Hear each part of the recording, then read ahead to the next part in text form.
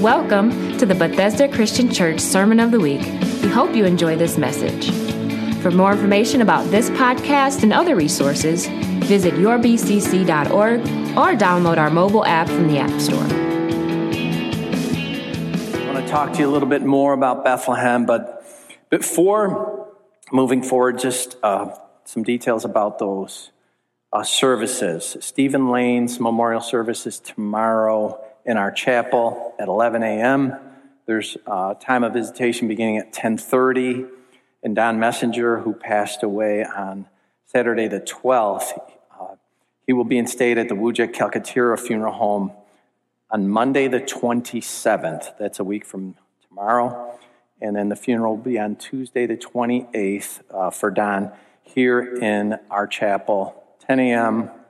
There'll be some visitation, and 11 a.m. a funeral. So again, just remember those families in your prayers. We have a great, great God, Jesus. We've sung about him today, worshiped him. I want to talk to you more about his birthplace, Bethlehem. This morning we sung a great hymn about Christmas, a Christmas carol. It was called O Little Town of Bethlehem. And that has been a beloved Christmas carol since the very first time it was sung, which was in Philadelphia at a church called the Church of the Holy Trinity on Christmas Sunday. Well, yeah, it was Christmas morning. I don't know if it was a Sunday, but it was in the year of 1868. First time that song was sung, and it has been a great carol of the church ever since. And I thought I could give you some background about Bethlehem. Some background, some history on the city that was once a small village. When we talk about certain events, when we talk about certain places that are mentioned in the Bible, I want to do my very best to give you background, to give you insight, to give you history. But you know what? Sometimes I just wonder, am I connecting? Am I coming through? Sometimes, from my vantage point, it can be a struggle. There can be difficulty. And I wonder, is this coming through? And I like to use alternatives when I can, an illustration, maybe a story, or perhaps even a video like we had this morning. It can be helpful. They put a lot of that history into a nice, concise speech or message with the information, and there was visuals, and I think that's helpful. And this song, the history of the song, O Little Town of Bethlehem, it came about from a similar, but I'll say very much deeper struggle of a pastor who was trying to connect with his congregation. And he just felt like it was falling flat. And the root of it all was in a word, burnout. And I want to ask you this morning, are you fatigued? Are you burned out? Or you feel like you're on the verge of burnout? I mean, seriously, we've been going through some things this past almost 2 years now. Has it brought you to the end of your rope? I know it's brought some of us to the end of our rope, and many are feeling burned out. And if that's you this morning, I want you to listen to the account of this pastor and how the Lord, our Lord Jesus Christ, can turn things around. He can turn that burnout back into a flame burning in your heart.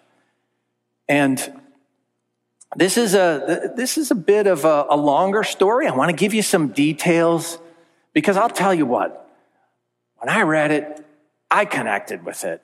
And I read this man's biography. He went through quite a bit. And I'll just say he was a young man. He was a young pastor. He was troubled. He was troubled by distractions to his ministry. He was struggling to connect with his congregation. He had this ministry that was just in crisis. His name was Phillips Brooks. And he was born on December the 13th, 1835, in the city of Boston. Phillips was the second of 6 sons. His parents, they were good parents. They were Christian parents. He was born into a Christian home. They valued education. They sent him to a school in Boston called the Boston Latin School. It was a classical education school, and that means it taught grammar and logic and rhetoric, and it required 4 years of Latin. So he's very well versed in Latin. From that school, he went on to attend Harvard at 16 years of age. He entered Harvard. He studied languages. He studied Greek and French and German. He graduated 13th in his class when he was just 19 years old. Fresh out of Harvard, he thought, what could he do? Well, he went back to his school. He went back to the Boston Latin School as a teacher. But he found out pretty quickly it just wasn't a great fit. He was just 19 years old. His students, he had 35 unruly 17-year-old boys. They kind of treated him like a peer. He really wasn't getting respect. And after 6 months, he resigned. And he wrestled with, what am I going to do? What am I going to do? He sought counsel. He went back to the president of Harvard and he sought counsel. The president of Harvard told him, you need to get into seminary. And others were telling him that too. So he enrolled in the Protestant Episcopal Theological Seminary in Virginia. When he graduated, he took a ministry position. It's called the Church of the Advent in the city of Philadelphia. His preaching was noticed almost immediately, and many began to come and hear his messages, and then other churches began to court him and just pull on him. You need to be at our church. Come to my church. That began to weigh on him a little bit. About 2 years into his ministry, he had a great mentor, a pastor of another church in Philadelphia, a man he highly respected. That pastor announced he was going to be retiring. And so he called on Phillips Brooks to be his successor. That was a struggle, but Brooks, he accepted this position. It was a bigger sanctuary, a bigger church. It was called the Church of the Holy Trinity in the city of Philadelphia. In 1861, he's just 25 years old. He becomes the rector or the pastor of this church. And he poured himself into the role. He just poured himself into it. He found a well-to-do real estate agent. His name was Louis Redner. And he persuaded Redner to become the church organist. Even though he was doing great in real estate, he was a gifted organist and musician. And Brooks also made Redner his Sunday school superintendent. Their first Sunday school class, they had 30 students. Well, Brooks was a gifted orator. He had this great education. He had expertise in languages and linguistics. He excelled in preaching. And within a year, the Sunday school had 1,000 kids coming. And the church was just brimming with people. But in that same year, the country had entered into a civil war. And that war was getting deeper and deeper. Brooks was an ardent abolitionist. He preached against the evils of slavery. He was very open about how it was unbiblical, this scourge of slavery. But the war was beginning to take a toll. As the war progressed, his church was more and more women because the men were off to war, and more of those women began to wear black because they had lost either a husband, they had lost a son, or perhaps they had lost both in the war. And this was wearing on him. This young man struggled to be inspirational. He struggled to bring messages of hope to his congregation. How in the world could he bring hope-filled messages in the face of such loss? This congregation that was just turning to the color black because all these ladies were wearing their mourning clothes, their clothes of grieving. How could he come up with sermons of hope? It was just with difficulty. He prepared for every Sunday morning. It was taxing on him to enter the pulpit, to give a message. And then came word his younger brother George had died. George was a Union soldier. He had died from typhoid. Phillips had to travel back home to Boston, be with his family, to grieve. As the war seemed as it might be coming to a close, this pastor, not yet 30 years old, he was tired. He was visibly fatigued. But in the spring of 1865, his spirits began to lift. He was getting encouraged.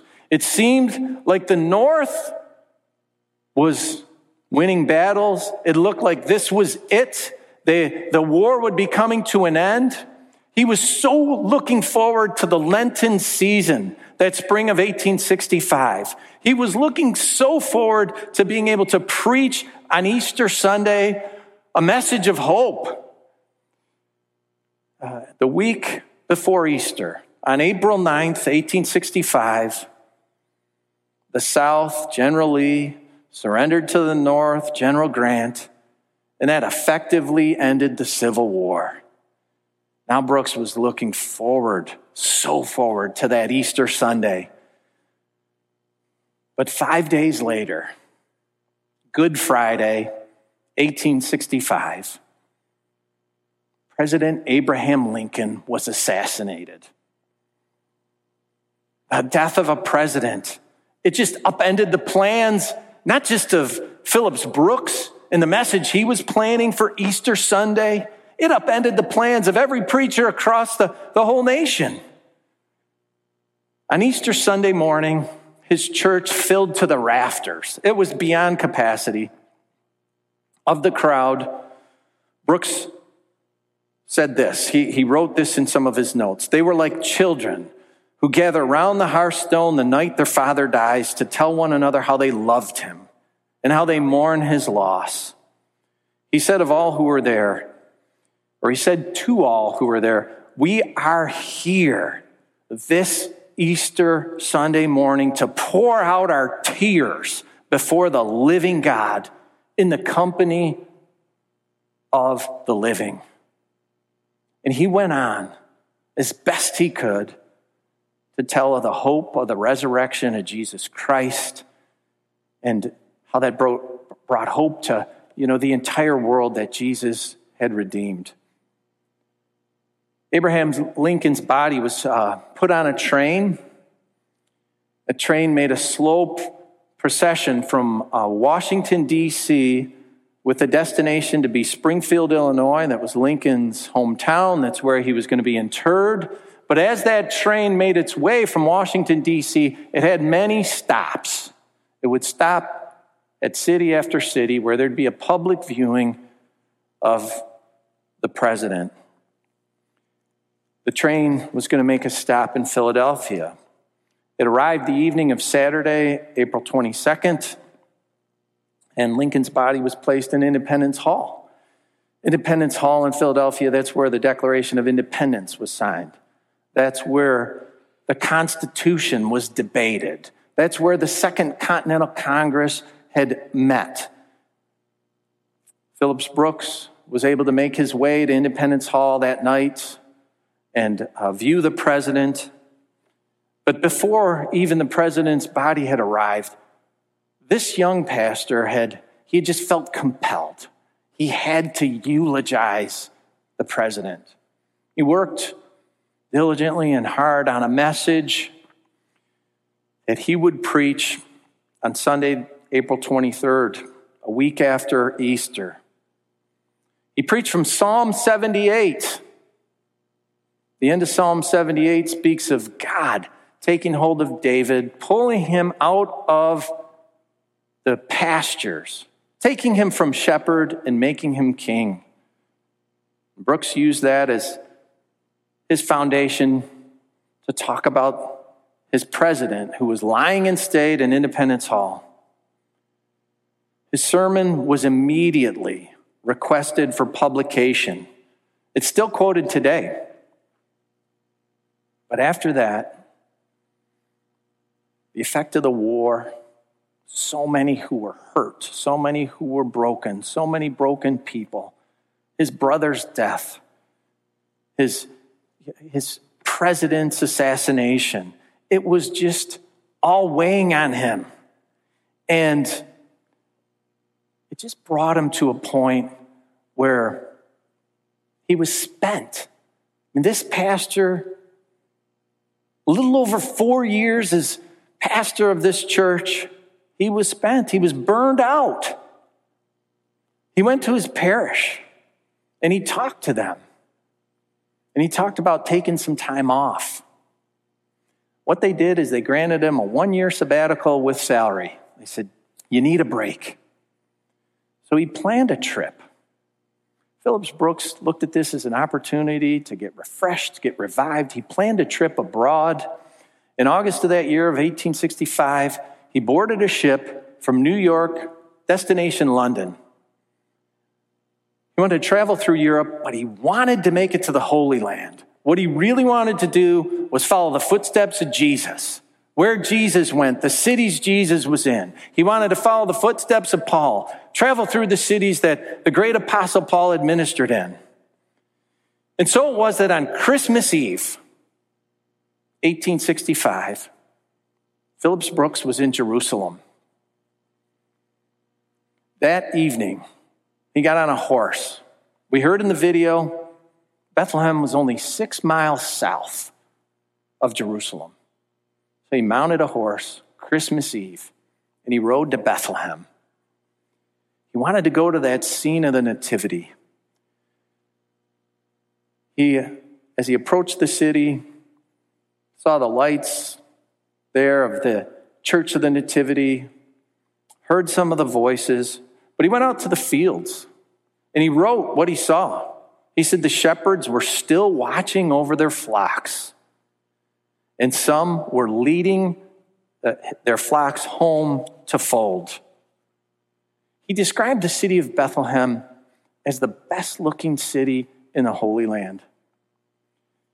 He ended up attending services at that Church of the Nativity until 3 a.m. And then he went back to Jerusalem, where he spent Christmas Day. Several months later, after traveling through the New Testament cities, Brooks returned to Philadelphia.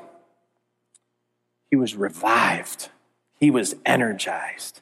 Man, I know what this guy was feeling after a vacation. Coming back, and he was ready to preach. He was ready to get back into his ministry. And you know what happened? Church work happened. He gets home, and the church, they're in a building program. Hey, pastor, how should we build the tower? What kind of spire should we have? Well, Brooks looked at the architectural drawings. He had ideas, and he got into a contention with the church council, the vestry. Back and forth they went.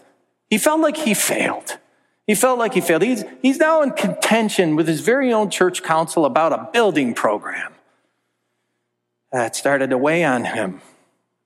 And then the bishops of the Episcopal Church, this was his church, they had an open quarrel. It was in the newspapers. They were writing about it. The Bishop of America had openly insulted and criticized the Archbishop of Canterbury. Brooks was indignant. How could his bishop do this? He was so rude and impudent, and he was unchristian. This was his bishop, and it just brought more tension into his life. Then a church in Boston needed a pastor, and they called on Brooks. He didn't want to leave his congregation. He didn't want to leave his place of ministry. He didn't want to walk away from his fold. But this church was in Boston, his hometown. His mom, his dad, all his remaining brothers, they begin to write him letters. Come to Boston, come home, be here. His year-long sabbatical even though it wasn't that far in the past, he was longing for it again. He was on the verge of another burnout. And he secretly wanted to run. He secretly wanted to run back to the Holy Land. In one of his journals, it said this: I know it wouldn't be good for me to go again. I try to be as brave as I can and pat myself on the back and call myself contented. He's still a young pastor. He's just 31, 32. As he prepared his sermons, he desperately wanted to connect with his congregation. He wanted to tell of the beauty, the simplicity, the things he had experienced in the Holy Land, but it just wasn't coming through. He just wasn't making the connection.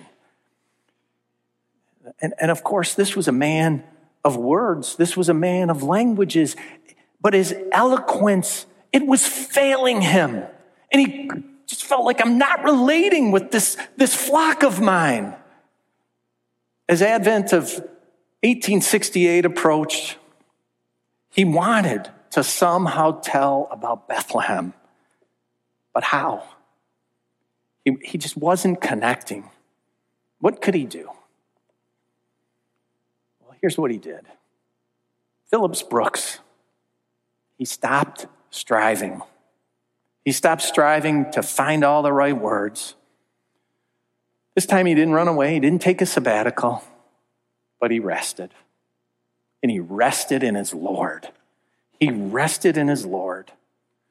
He would write this: Christ is the life, first in our souls, to which he enters by his Spirit in knowledge and authority and love, so that not we live, but Christ liveth in us.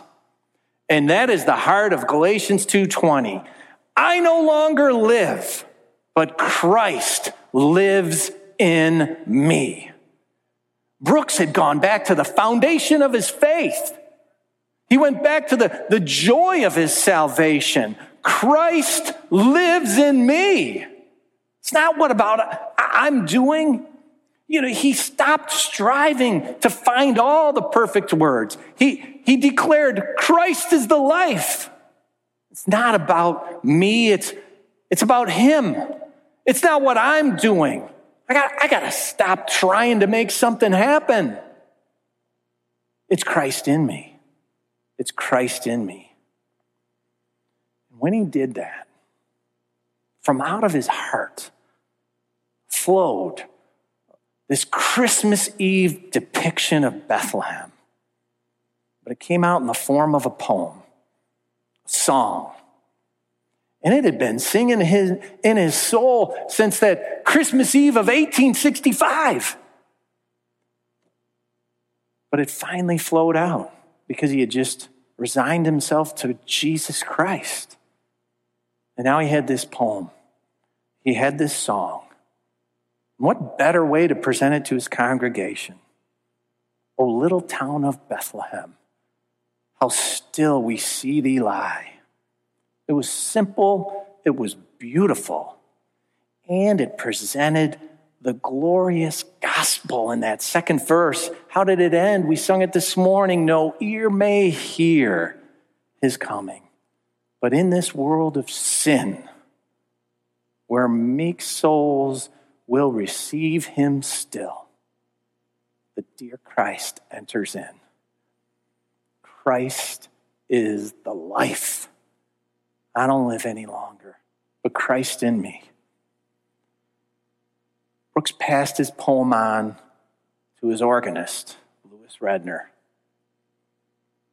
Could he set it to music? Redner tried. He tried and he tried. He spent hours and hours. He wanted to come up with a majestic rhapsody that would just be the best for his pastor's poem. On Christmas Eve, 1868, he had nothing. Nothing at all. Redner burned out. He was at the end of his rope. He went to bed that night knowing he'd be letting his pastor down that next morning, Christmas morning. And sometime in the middle of the night, Redner deep asleep, he would say it was as if an angel whistled the tune in his ear. And he jumped out of bed.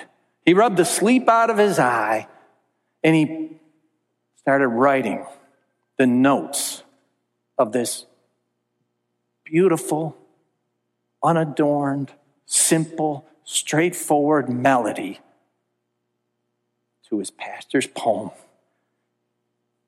The music, it fit perfectly to the words that had been written. And so it was that on that Christmas morning, 1868, the little town of Bethlehem was sung for the very first time in the Holy Trinity Church, Philadelphia. One biographer writes, "The hymn and its music at once sprang into popularity." And how did it come to be? Phillips Brooks, he was on the verge of burnout. His musician, Redner, had come up empty. How did it all turn around? How can it all turn around for any of us when we're burned out? And have you felt that lately? How many have felt it? The stresses, the strains of a pandemic. It just isn't quitting, is it? I mean, I'm reading headlines. Cases are doubling every day. It's brought pain, it's brought loss, it's brought sorrow, it's affected lives, it's affected livelihoods. People are at the end of the rope. They're burning out. Then there's been another school shooting locally here in our own community. It's put parents on edge. It's caused a lot of anxiety and stress. There's been all these copycats and students, and even a teacher in a local school has been arrested for making threats. Parents are anxious. They're tense. Some want the schools to totally just close down, go back to online, not because of a pandemic, but because they just want their kids safe. Some are definitely trying to make positive change. There's no doubt about that. But as people try to make positive change, disagreement comes. There's contentions. There is fights. Even families are broken over pandemic issues. People aren't talking to one another. People are broken. And you know what? It would be great to just turn and run away, wouldn't it? We can't. We just can't run away from life, can we? Phillips Brooks took a sabbatical. He did take a time of rest. And rest is good. We need it. Rest is necessary. Rest is biblical. God called for a day of rest. We should observe it. We should do our best to rest. We all need it. We need time. And God set aside a time, he said, to rest. Rest from these daily struggles. Rest from these issues that are causing you to burn out. But when God instituted this day of rest, there was another purpose for it. And that purpose was to trust him, to rely on him. And that is how fatigue, that's how stress, that's how burnout can turn around. By trusting in God, by resting in him. And that's the example we can take away from this account of Phillips Brooks when he was trying so desperately to connect. He was trying to find the right words, but he just wanted to run away. He had to convince himself not to do it.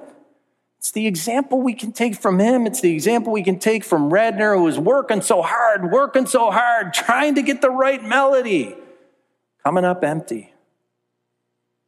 I read to you last week the first half of Psalm number 46, and I want to finish it this morning.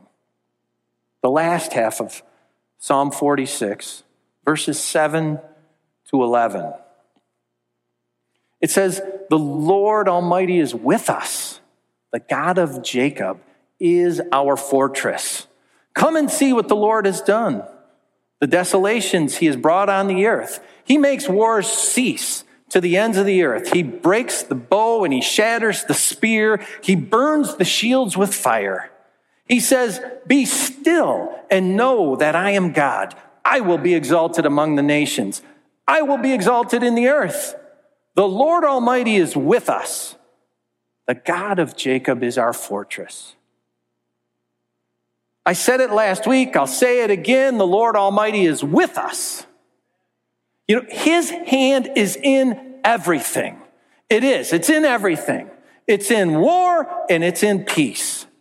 And he says, be still and know that I am God. And that is the place. That is the place where both author and composer of O Little Town of Bethlehem, that is the place they had to get to. And that is the place when they found themselves, things began to change. They had come to this place where they were still. And when they did, their situation turned around. But still, it doesn't mean just stop and do nothing. It doesn't mean just go idle. It means to stop striving. As a matter of fact, some of the English versions of the Old Testament, they don't read, be still and know that I am God. They read, stop striving and know that I am God. Stop striving. Stop trying to make something happen. Stop trying to do it under your own power. Surrender. Surrender to Almighty God. After all, he is with us. When Brooks went back to the foundation of his faith, Christ is the life. I don't live any longer. It's Christ in me. He could just rest in that. And he didn't have to rely on his oratory prowess and all of his education and his knowledge of language and linguistics. He relied on Christ. And outflowed the right words, outflowed this beautiful depiction of Bethlehem. He had surrendered again his life to Jesus Christ. And when you hear that plain melody and you sing the unassuming and the humble lyrics of O Little Town of Bethlehem, be reminded to surrender. Be reminded to stop striving. Be reminded to give up what you're trying to make happen, to give up your stress and your strain and your anxiety. Be reminded this song, it wasn't birthed by one straining and striving to make it happen, but it was birthed by one relying on Almighty God, who is Jesus Christ. Are you on the brink of burning out? Are you on the edge of it this morning? Have you burned out? Do you want to run away? Let me tell you, I've had my days. I've had my days through this pandemic. I just wanted to run away. You know, a year-long sabbatical would look pretty good. People have pressured. Open back up, close down. Yeah, that brings a little bit of stress. It brings a little bit of strain. You're going to kill someone. You're doing this all wrong. Yes, I've had my days. And I've wanted to turn tail and run. I've got to remind myself, it's not me. It's Christ in me. Jesus. Gotta be. Give me wisdom. Give me help. Let me be contented. What about you? Have you had those days? You're anxious, you're stressed, you're exhausted.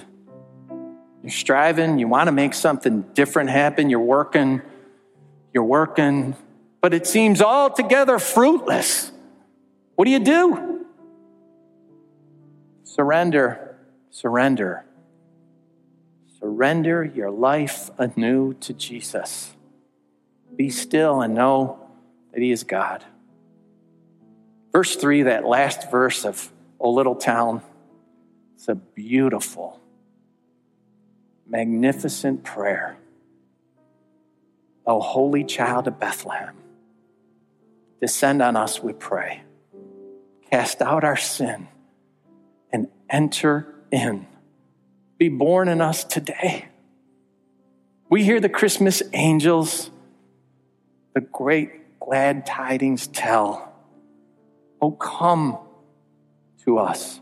Abide with us, our Lord Emmanuel. What a prayer. It's a great prayer for those who've never, ever invited Jesus Christ to be Lord of their life. Oh, cast out my sin and enter in. But it's also a prayer for Christians. A prayer for Christians who are at the end of their rope. A prayer for Christians who are fed up, who are burned out. They just want to run away from it all.